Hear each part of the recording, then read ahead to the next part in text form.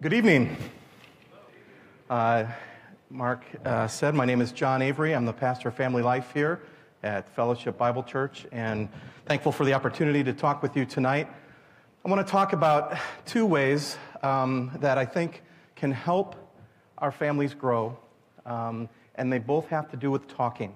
The first one is vertical, talking to the Lord, prayer, and then the second one is horizontal, and that is how we talk to each other. And so, just want to we'll start with prayer and helping each other grow in our families. The prayer possibilities are great here of how we can pray together, praying for your family in your own personal time, obviously, praying with your family members, and then one that I want to encourage you to think about is asking other people to pray for you and your family, and to make that a priority. And I'll share why I think that's important. Prayer. When they mention prayer, a lot of times we think that prayer's just hard, and it can be for sure. In fact, this is somewhat embarrassing, but I'll share a funny prayer story. And back when I lived in Illinois, I was a youth pastor at Village Bible Church in Sugar Grove, and there was a guy, great guy, Bob Mulder, who we used to pray together on a regular basis every Friday morning at 6 a.m. I think Bob was a morning guy, and I was not, but I wanted to pray with Bob, and we felt like that was important. So at 6 a.m., meet him at church, and Bob we would pray, and he would go to work after we prayed, and I would maybe go back home and go to sleep. But one morning, Bob and I were praying, and then I woke up. Bob started praying, and I woke up, and Bob usually left around 7, and I woke up at 8. And that's how spiritual I am. And he was gracious. He didn't wake me up. He just let me sleep. It was great. Back then I didn't snore, so I don't think anybody else heard me in the church, so that was good. But it was very interesting. But when I think of prayer, I think of how much God, the nearness of God. Psalm 145, verse 18 says, "The Lord is near to all who call upon him, to all who call upon him in truth." Calling upon God in truth. And he says that he's near to us. He invites us into his presence continually, inviting, come, talk to me. He wants us to talk with him. And, another example that kind of impacted my prayer life a little bit, it's kind of a strange one, but when I was a student at Moody Bible Institute, around my senior year, my roommate, a great guy named Sean DeMoss, love him to death. He was such an example to me in so many ways. But one day I walked in, I was really, really just burdened, heavy-hearted. Some things had been going on in my life, and I walked into our dorm room. His bed was by the window, and then we had some things that divided it, dressers and things. And I walked into our room, and I plopped on my bed, facing my wall. My back is to him and everything else. And I just said, "Oh, Sean." And so that was it. And 5 minutes later, I turn around to get out of my bed, and there's Sean sitting on my bed. I said, "Sean?" He goes, "Yeah." I said, "How long have you been here?" He goes, "As soon as you called my name."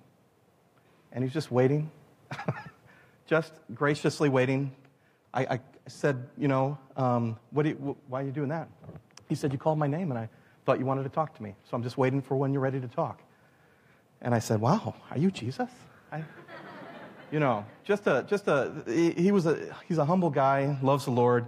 But I thought of that impacted me. And the idea of, like in James 4:6, where it says, "Draw near to God, and he will draw near to you."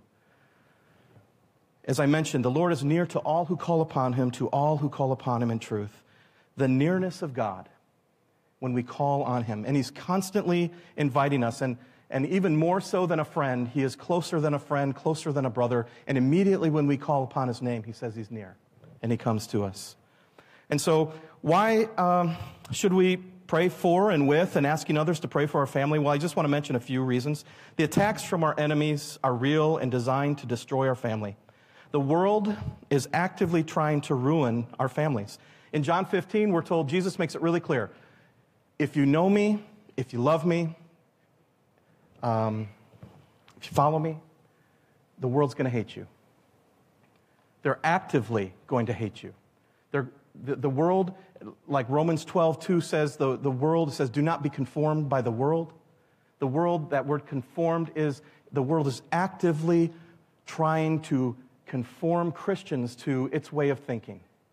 I saw an interview yesterday of a famous person. They were being interviewed on, I don't know, ABC or something, and they were asked a question by a young person, and the young person said, well, how can I make a difference in the world? And this famous person said, you know, it's like you have an inner GPS. You just need to listen to yourself. You got to find your own voice and trust yourself. You know, that is mixed throughout the world, and our families and our children and we as parents, we're constantly hearing that we need to trust in ourselves and follow what we want. Proverbs 28:26 makes it really clear, he who trusts in his own heart is a fool. That's kind of clear. That we're not supposed to trust in our hearts. Why is that? Because Jeremiah 17:9 makes it really clear, the heart is deceitful above all else, desperately sick. Who can understand it? Why would we trust in our hearts when they're desperately sick? We need to go outside of ourselves. We need to go to the Word. We need to go and talk to Christ and not trust in ourselves. But the world is clearly telling us, put your trust in yourself, actively trying to ruin our families in the way we think, in the way we believe. Not only is the world doing that, but Satan is actively scheming against our families because of his hatred and his desire to kill our families. I can't say that's strong enough. We have a very real enemy. We know this. Ephesians 6:12 tells us that our struggle is not against flesh and blood, but then it goes on to list the different authorities in the spiritual realm that are seeking to destroy us and harm us. We're told in 1 Peter 5:8 that our adversary, the devil, is like a roaring lion. He's roaming the earth, seeking someone to devour. 2 Corinthians 2:11 tells us that Paul's saying, we don't want you to be ignorant of Satan's schemes so that you would be taken advantage of by him. So it's very clear that we're wrestling against demonic activity. We're wrestling against demons. We're wrestling against demons who take their orders from Satan, who hates us. And they have a scheme. They have a strategy. We're in a battle, and our families are in a battle, and we're told in 2 Corinthians 10:3-5, that this battle is real and that we have these weapons, and the weapons of our warfare are not like fleshly weapons or like guns and tanks and flamethrowers and things like that. No, we need divinely powerful weapons given to us by God, because the enemy is continually wanting to interject thoughts that doubt who God is, that tell us, he's trying to tell us who we are. And our kids are continually up against that. And so we need to take this idea of praying for each other, praying with each other, and asking for prayer from others very seriously. The Apostle Paul's grateful heart in 2 Corinthians 1:8-11, it's on your paper there, or you can turn in your Bibles, it's fine. It says that he was grateful because they were delivered from great affliction, because many people prayed. It says here, for we do not want you to be unaware, brethren, of our affliction which came to us in Asia, that we were burdened excessively beyond our strength, so that we despaired even of life. Indeed, we had the sentence of death within ourselves, so that we would not trust in ourselves, but in God who raises the dead. He who delivers us from so great a peril of death, and will deliver us, he on whom we have set our hope, and he will yet deliver us. You also joining and helping us through your prayers, so that thanks may be given by many persons on our behalf for the favor bestowed on us through the prayers of many. The Apostle Paul is saying, we were challenged in our afflictions beyond our strength. It was like we had a death sentence. We're in a world that hates us, and we have an enemy that hates us. We are afflicted from every side. And so was the Apostle Paul. We don't know exactly what the affliction was. Was it satanic attack? Was it disease? Was it being persecuted? We don't know, but we know he was in great affliction. And I believe that families today are in great affliction because of our enemies. So he's saying, what did God use to help deliver him out of great affliction? What did he use? He used the prayers of many. And he was thanking them. Because of your prayers, God gave us favor. God demonstrated favor, and we were delivered.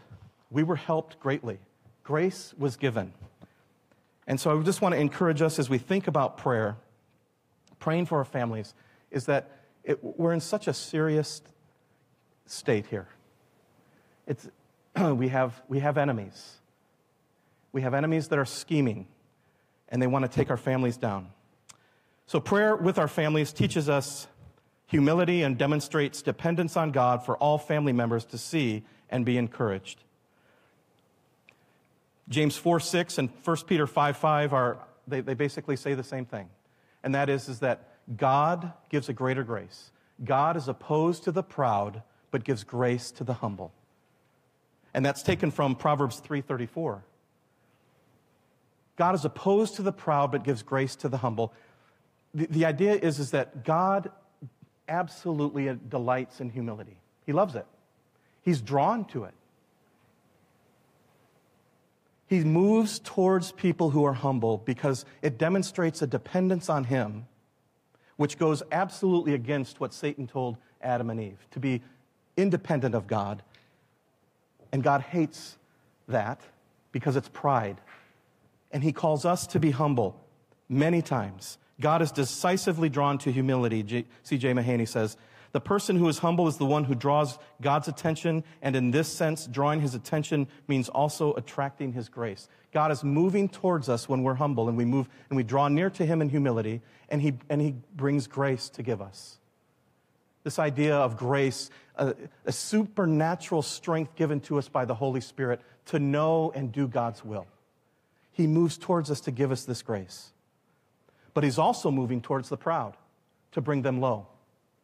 Either way, God's moving toward us. But he loves and he delights when we are humble. And as we pray together as families, it's so hard to be in God's presence and be proud. How can we be? The very act of praying is a way of confessing, you are God and I'm not. You're the one in control, not I. You are the one who knows how to solve the problems I face in life, not I. You are the one who has both the power and authority to effect the changes I so desperately need in my life, marriage, and family, not I. I can do none of those things as a husband. I can't change my wife. I don't want to, but I'm just saying I can't change my wife. She can't change me. I can't change my children. Would love to do that. If someone has figured that out, just see me afterwards. But you can't change your children. Only God is able to do that, and he's the one we need to go to in humility, drawing close to him, drawing near. Why? Because he invites us. Hey, listen, if you're in 5th grade today, God invites you to come into his presence and talk to him because he loves you so much. If you've put your faith in Jesus Christ for the forgiveness of your sins, he invites you on a regular, daily basis to come and talk to him and listen to him. If you're in high school tonight, God invites you every moment of the day to have an attitude of prayer that you are deeply loved by him, and he invites you to come and talk with him. He loves you so much. He wants you to talk to him. He wants you to listen to him through his word. He's inviting you to draw near to him, and he promises, and he's never broken a promise, he will draw near to you because he loves you so much. But as we pray together as a family, each family member can see the humility in the other as we depend on God in prayer. Praying for our families helps us grow together and experience closeness with Christ and each other. We grow in grace and strength when we pray. As I've been mentioning that we are invited by God, Hebrews 4:15 and 16. Listen, 16 says, let us draw near with confidence to the throne of grace, that we may receive mercy and find grace to help in time of need. Again, he's saying, draw near to me.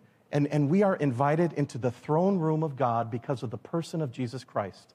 And we can come with confidence, not in ourselves, but in what Jesus did for us. And we can come and we can ask.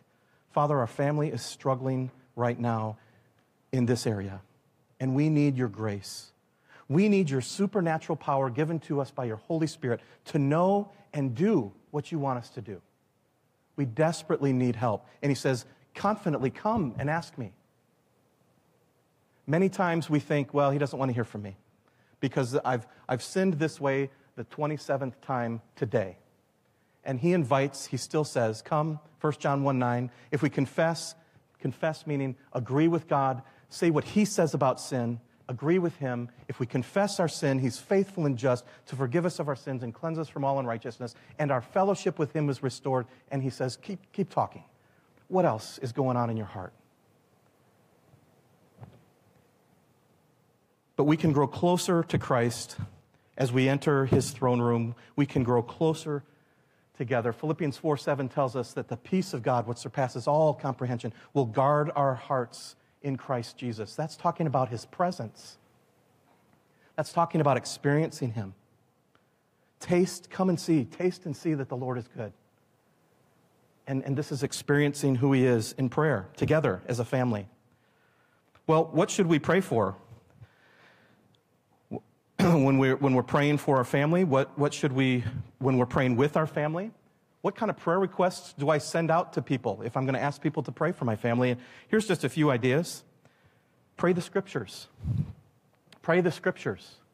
1 John 5:14 and 15 says this is the confidence which we have before him, that if we ask anything according to his will, he hears us. And if we know that he hears us in whatever we ask, we know that we have the requests which we have asked from him. What is this saying? God is saying, come, pray according to my will. And when you pray according to my will, I'm going to not only hear you, but I'm going to answer. Now, here's the promise, I think. It's not answering my way. It's answering his way. It's not answering in my timing. It's answering in his timing. But we know and we trust because God is good and he loves us. And he's already demonstrated that he loves us. He who did not spare his own son but gave him up for us all, will he not also with him freely give us all things? Romans 8:32 tells us. We can trust that when we pray the scriptures back to the Lord, we're praying his will for our children. When we pray through the scriptures, we're praying his will for our wives and our husbands when we pray according to the scriptures. Scripture they're full of prayers. Psalm 119 is one big prayer. The epistles are filled with prayers, ideas, things we can pray for. And they don't even need to be specific prayers. They can actually just be verses that we're looking and saying, Lord, would you make this true in my life? Would you help me not to be conformed to this world? But would you help me to be transformed by the renewing of my mind in the Word? That's Romans 12:1 and 2. We can pray those kinds of things. And that's God's will for us. So how is he going to answer? I don't know. But he says he will. We can have that confidence.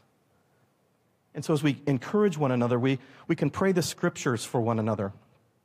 And like I said, I've listed several prayers in here from the scriptures. Colossians 1:9 through 12 and Ephesians 1:5 through 23. I've been praying for my family and for myself for a long time. Ephesians 1:15 through 23 is that prayer that comes after. Now, I know you guys are smart, and I know that's the prayer that comes after Ephesians 1 through 14. But in the section of 1 through 14 is that one long sentence where we're told all the amazing things we have in Christ. We're told we're in Christ. We're told we've been blessed with every spiritual blessing in the heavenly places in Christ, that we have been redeemed in Christ, adopted as children in Christ. Over and over and over again, these wonderful things. And so he gets to the prayer in Ephesians chapter 1 and verse 15. So what do you pray for someone who has everything?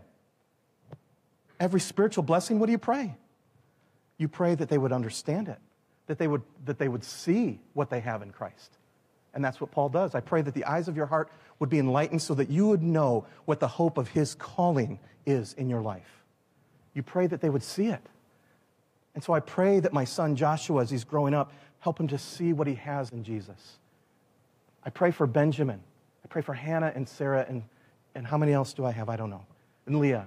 I pray that they would see who they are in Christ, that they have been adopted and that they are children of God, that God has lavished his love on them. It's such a wonderful thing to be able to pray Scripture. You might want to pray thoughtful observations. You can do that too, but I would pray thoughtful observations of family members' lives. What do you see in one another that needs prayer? What are their weaknesses? What are their strengths? What kind of things do they talk about? Just being sensitive and listening. And then novel idea, you can ask them, what would you like me to pray for? Just asking, what is it that you need prayer for? And getting together. When should you pray together? This is between you and your family and the Lord, but I just threw a few things in here. It says, I said schedule a time. What works best? Once a week, twice a day, twice a week. Schedule a time, schedule a place, but make prayer a priority. Be spontaneous on the way as you're driving. When I drive them to school, I would say, I got this much time. I've got about a minute and a half, 2 minutes from our house to Sharando. Let's just pray before you go into school. Let's just pray. Just spontaneous times. And then, you want to ask for prayer regularly from trusted friends and family. That almost like developing a prayer base. I have a handful of people that I go to, and I'll either inbox them on Facebook or I will email them and I will ask them, this is going on. Would you please pray this? Here's what Susan and I are praying, this prayer. We're praying this scripture for one of our kids. Would you also pray this scripture for one of our kids? And just forming, I know it sounds, maybe I'm sure many of you already do this, but just forming a prayer base for your family. It's that important. The Apostle Paul asked for prayer many times. In Colossians 4, he says, pray for us. In Ephesians chapter 6, he says, pray for us. Pray for me. And if that guy needed prayer, man, we all need prayer. And asking people to pray and pray for your family. And so I just want to give you a simple little, looking at Philippians 4, 6, and 7, as you think about praying together. And again, I just want to say, 5th through 12th graders, listen. Do you want to be a young man of prayer? Do you want to be a young woman of prayer? You are continually, if you know Jesus, and I'm going to say it again, if you have placed your trust in Christ for the forgiveness of your sins and you are a child of God, He is continually inviting you into His presence. And you can be, for your family, a young person who prays with your siblings. You can pray, and it doesn't matter. You don't need the older ones praying with, that's good. Let's have a younger one say, hey, you guys, maybe we should pray. That's great. God, this isn't for adults only. This is for everyone. This is for children of God. He invites us to come, and He invites us to pray. So let's look at Philippians 4, 6, and 7. It says this, be anxious for nothing, but in everything by prayer and supplication with thanksgiving, let your requests be made known to God, and the peace of God, which surpasses all comprehension, will guard your hearts and your minds in Christ Jesus. The first thing I want to say about this is that use moments of anxiety to prompt you to pray. Use those moments where you have one of those, maybe the fiery darts from the evil one that's wanting you to be anxious about something. Use that to prompt you to say, it's time to pray. I'm starting to worry about something. And actually, I don't even know what it is. Or if you do know what it is, let that prompt you to say, it's time to pray because I'm being anxious. And what does God say to me when I start being anxious? Don't be. Stop. No, He says, do not be anxious for nothing. And then He says, here's what I'd like you to do. I want you to pray. So what does that mean? It just means tell God what's going on. Talk to Him about your situation. You see, this is for anybody. This is for everybody who knows Christ. Just start to pray and tell Him, Lord, this is what's going on, and I'm struggling. Or this is what is happening in our family, and I want to talk to you about it. And remember the promises. He invites us to come with confidence because of what Christ has done for us. Remember the promise that if we draw near to Him, He draws near to us. Remember that He is with you, because in Him we live and move and have our existence. Just talk to him about it. Talk to him about it. Tell him about your situation. And then, I just think it's amazing. You know, we're talking about an omniscient God. We're talking about a God who knows everything. For the beginning to the end, he knows everything, but he still invites us because he knows how important it is for us to talk to him.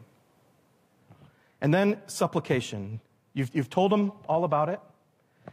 And then start asking him. Asking him to work. Asking him for help. Asking him for wisdom.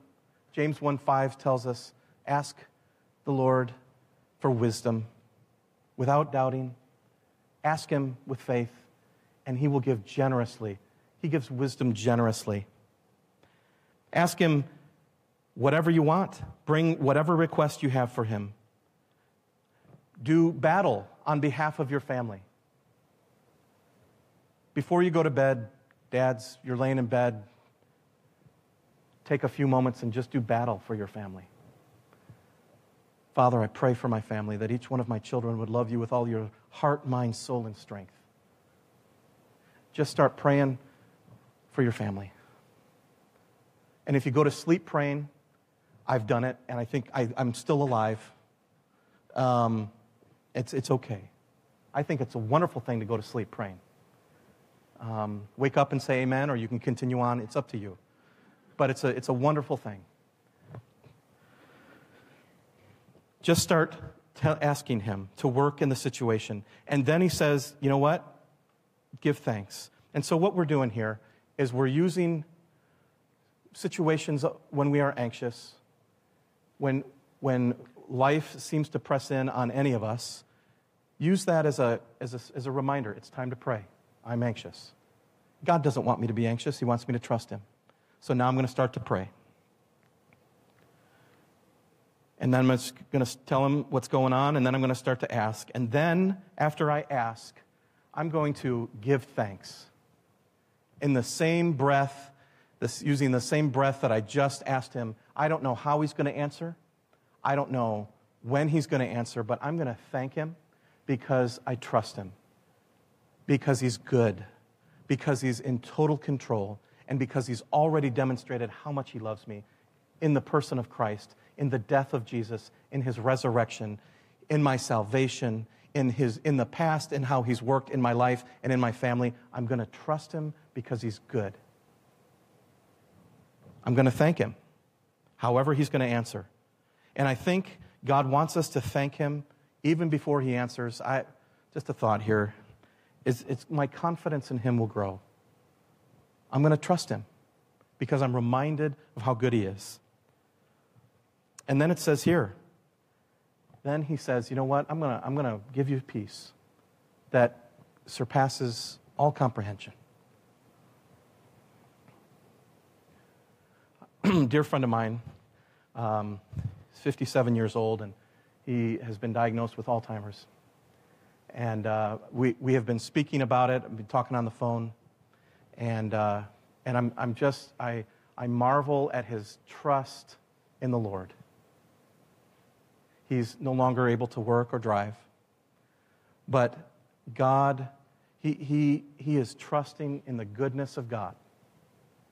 To hear him speak is you know that he is just walking with Jesus, trusting him, thanking him, and he doesn't know what the next month will hold, but he's thanking him. At the end of our conversation, we pray together, and he thanks the Lord for what God's going to do in his life as a result of deciding that he would have this disease.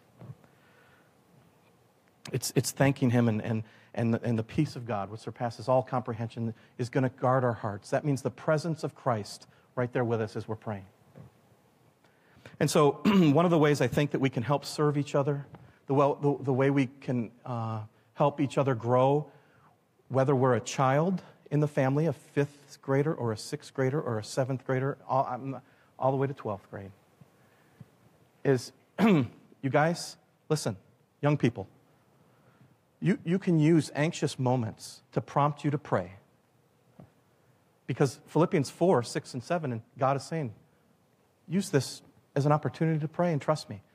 And wouldn't it be amazing as young as you guys are, if you continue to, or if you started, or if you're already doing it, that's great, but you continue to use those anxious moments in your life, that becomes a pattern in your life, a way of thinking, a way of dealing with anxiety. God's going to strengthen you. And you're going to be reminded of his presence, and you're going to just talk with him about the cares that you have. 1 Peter 5:7, cast your cares on him because he cares for you. And just start talking to him about the situation, asking him, and then thanking him for what he's going to do in his timing and in his way, because he definitely knows what's best for us. And so being an encouragement, children, encouraging parents, hey, I think it would be okay if I say this. I didn't talk to your parents about this, but I think it would be great if as kids sometimes you go, well, let's pray about that. And then your parents will go, that's a great idea. And then you guys pray about it. Let's have the children be prayer prompters. Say that 10 times fast. It's a great opportunity. And it's a great opportunity we have to teach our children the same thing. So prayer, helping us grow. The other thing I want to talk about is how do we talk to each other? Vertical, talking to the Lord and listening to him and his word, obviously. And then how we talk to each other. Look at Ephesians 4:29. I think it's on your notes. It says, let no unwholesome word proceed from your mouth, but only such a word as is good for edification according to the need of the moment, so that it will give grace to those who hear. Our words are so powerful. Excuse me, you can, if you listen to the news, sometimes you hear these stories of people losing their jobs because of their words. You know, words are powerful. I know of churches that have split because of words. Relationships suffer because of words. Words are really, really powerful. And I know of people that who are in the ministry because of words. I mean, I've shared this story, maybe some of you have heard it, but again, there was a man who discipled me when I was 18 years old, George Thomas. And I remember I was going to have my first, I was 19 at the time. I was going to speak in front of a group of teenagers, about 60 of them at the high school, of a group that I was involved in when I was in high school called Fellowship of Christian Students. And I was terrified. And at that time, my third point of any message I had was, just because I said it all the time. I don't say it as much, but, you know. But the point was I was terrified. I literally wanted to run away because I could not imagine having to speak in front of people. Anybody with me on that? Yeah. And so George would put courage in me. He would tell me, John, you can do this. Jesus is with you. And he said that over and over and over again. And the weird thing is I started to believe what he was saying. And what he was doing, the word encouragement, he was taking courage and he was putting it in my heart. And so I went and I did it, and it probably wasn't that good. I don't know. But I did it because someone was saying, you can do this. The power of words, of encouragement. Well, this idea of unwholesome, okay, is Paul's conveying an idea that words can be rotten, words can be evil, the idea of corrupt words, the idea of rottenness and decay, of how sometimes we can speak to one another because we become comfortable and it becomes casual. And it does, and we can actually do more harm than we do more in helping each other grow. And that's how powerful our words are. You know, I got some of these ideas from, as you can see on your notes, I gave the credit to John Piper, Desiring God. I thought there's just some good points on Ephesians 4:29 here. He just says, language that may be in mind here is taking the name of the Lord in vain. We need to be so careful. It's such a precious name, the name of Jesus, the name of God. You know, someone as you just see throughout all of our society, and the world again is trying to encourage people that it's a good name to take in vain.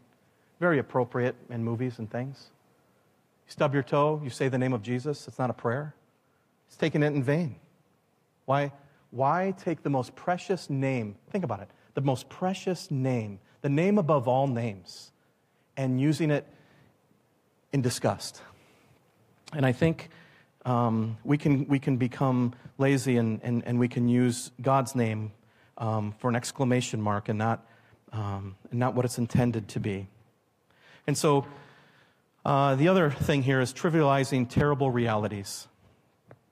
Among other things, these expressions trivialize things of terrible seriousness. It's simply a contradiction to believe in the horrible reality of hell and use the word like a punctuation mark for emphasis when talking about sports or politics. The same is true of damnation. If the divine command, be holy as I'm holy, carries for you the same weight it carried for Moses and Jesus and the apostles, you'll simply find that holy cow or holy anything will stick in your throat because it treats something infinitely precious as trifle. And it's just thinking through. Let no unwholesome word come out of your mouth as we speak to one another in our families and want to encourage each other and point each other to Christ day after day after day. Just being guarded of how we talk to each other. The other one here is referencing sex and the body in vulgar ways, sexual jokes that are not helpful. Takes what God has made good and just making it dirty. God doesn't want us to do that in our families, I don't believe. That we would honor what God has made and what God has called good and not being silly with it and not taking it seriously. And then speaking in mean-spirited ways. Final kind of language I think Paul would call rotten is mean-spirited language like shut up or you're a jerk or you're an idiot. The words themselves are untarnished, but the usage is vicious and lovely and loveless. You know, it's just thinking through how am I speaking. I knew a guy one time and he was talking disrespectfully and to his mom and dad, and I just kind of challenged him on it. And his response to me was, "What? It's my parents. What's the big deal?" So I punched him. No, but it's kind of a mindset. It's kind of a mindset. It's family. We talk to each other. You're taking it too seriously, John. It's family. And I think that God is calling us to a higher calling in Ephesians 4:29 to not use any unwholesome words. Don't let them come out of our mouth. But only words that are helpful, only words that bring help and give grace in time of need, that being sensitive in that way. There's 4 implications of such language, of rotten or unwholesome language, and that is it doesn't nourish. It doesn't build up our families. We don't build each other up when we're using language that is unwholesome. It's not gracious, it's gross. It's not kind, it's crippling, can be crippling. And instead of being helpful, we can be hurtful. It will probably make you sick when we use unwholesome language with each other. It can wound. We can wound one another in ways that are not helpful, in ways that people will remember. And so God is calling us, build each other up and don't use unwholesome language in our homes. We want to point each other to Christ. It smells bad and makes the atmosphere unpleasant. You know, we want to create a culture of love and encouragement. I'm not saying we don't confront each other, but we are told to speak the truth to each other in love. And we want to give words of hope. And if we need to confront one another, we definitely need to do that, and we need to do it in a loving way. And words from the Scriptures that point people to Christ. And this is interesting because he says, Piper calls it this, he says, it probably comes from a diseased tree. So look at Luke 6. I have Luke 6, 43 through 45. Do you have that in your notes? Okay, I'm going to read it. For there is no good tree which produces bad fruit, nor on the other hand, a bad tree which produces good fruit. For each tree is known by its own fruit. For men do not gather figs from thorns, nor do they pick grapes from a briar bush. The good man out of the good treasure of his heart brings forth what is good, and the evil man out of the evil treasure brings forth what is evil. For His mouth speaks from that which fills his heart. And so we want to fill our hearts, and I think that's Proverbs 4:23. Above all else, guard your heart, for from it flows the well springs of life. Guard what we feed our hearts. Because what we listen to, what we many times what we watch, what we read, what we think about, he's saying guard that. Because it's going to impact your heart. It's going to impact your inner person. And whatever you treasure, is going to start coming out in our speech. And so, as families, we want to point each other to Christ. And so we want to be very careful how we talk to each other. But it's first going to start with the renewing of our minds. The renewing of our minds, filling our hearts with what is true. I love Ephesians 4:30. It tells us that the Spirit has been given as a seal to us and secure us for an infinitely wonderful future. Ephesians 4:30 tells us that we've been sealed with the Holy Spirit. So what is this saying? Let me back up because I skipped something. Ephesians 4:22 through 24 I want to say first. Because I want to say, you know what? It is possible for us as believers in Jesus, because of Ephesians 4:22 through 24, they tell us that we have put off the old man and put on the new. We are a new creation, like 2 Corinthians 5:17 tells us. Those who are in Christ are a new creation. The old is gone, the new has come. And because we have a new nature in Christ, now God can use my words. God can give me the strength to speak the truth. God can renew my mind and my thinking because I'm a new person. Ephesians 4:22 through 24 are talking about what has happened to us as a result of trusting Christ. We're new. And then in 29, he says, don't let any unwholesome word come out of your mouth, but only words that are helpful, that give grace and edification in time of need. And then in verse 30, he sandwiches 29 between 22 and 24, the truths of you're new, plus you have the Holy Spirit. So it's possible. It's possible for us to speak in this way. It's possible for us, verses 31 through 32, to forgive like Jesus because we're made new and we have the Holy Spirit. It's possible for us to create a culture in our families that we point each other to Jesus in how we're praying together and in how we're speaking together because he has made us new and he's given us the Holy Spirit. And we can renew our minds with the Word of God that the Holy Spirit takes and changes us. And our hearts are beginning to fill up with the Word of God. Your Word, Psalm 119, verse 11, your Word I've hidden in my heart that I may not sin against you. And so that is what we have as this opportunity. So we want to give words that point family members to Jesus, words that remind us that God is good and in control, words that give wisdom and put courage in our kids and our spouses. We want to use words that when we're going through difficult times, that we remind each other that even though we're going through this trial, God is using this in our lives so that at one time we will be able to help another person. Or he's using it in our lives because it's drawing us closer to Christ as we depend on him. Or he's using it in our lives because he's forming Christ in us so that we would have the fruit of the Spirit flowing out of us, the love, joy, peace, patience, kindness, goodness, gentleness, faithfulness, and self-control that the Spirit is going to produce in us because we're new. And we speak to each other in that way because we're new and we have the Holy Spirit. And it's a great opportunity to think through how can I talk in my family, with my family, in ways that will build them up, in ways that will give grace to those who are listening in time of need. Remember, grace, a supernatural gift given to us by the Holy Spirit, so that we can not only know what God wants us to do, but we can actually do what God wants us to do. He gives us the strength to do it. So my hope and my prayer for us tonight is just in some way that you would be encouraged to pray together, to pray for each other, and to ask people to pray for your family. And the simple prayer of Philippians 4, 6, and 7, let anxiety or worry prompt you to go to the Lord and talk about it with Him. Ask Him for help and thank Him for what He's going to do.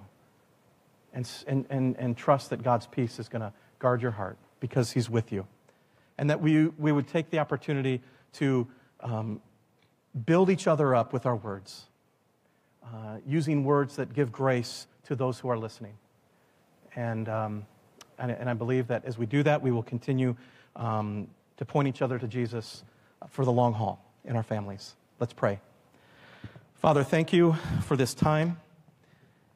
Thank you so much for your word.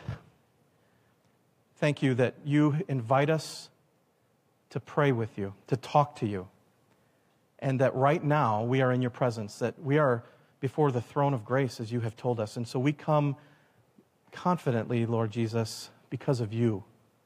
And so I ask for each person here, for each family that is represented, would you please help us to be more and more, to help us to grow in the area of praying together, praying for each other, asking people for prayer.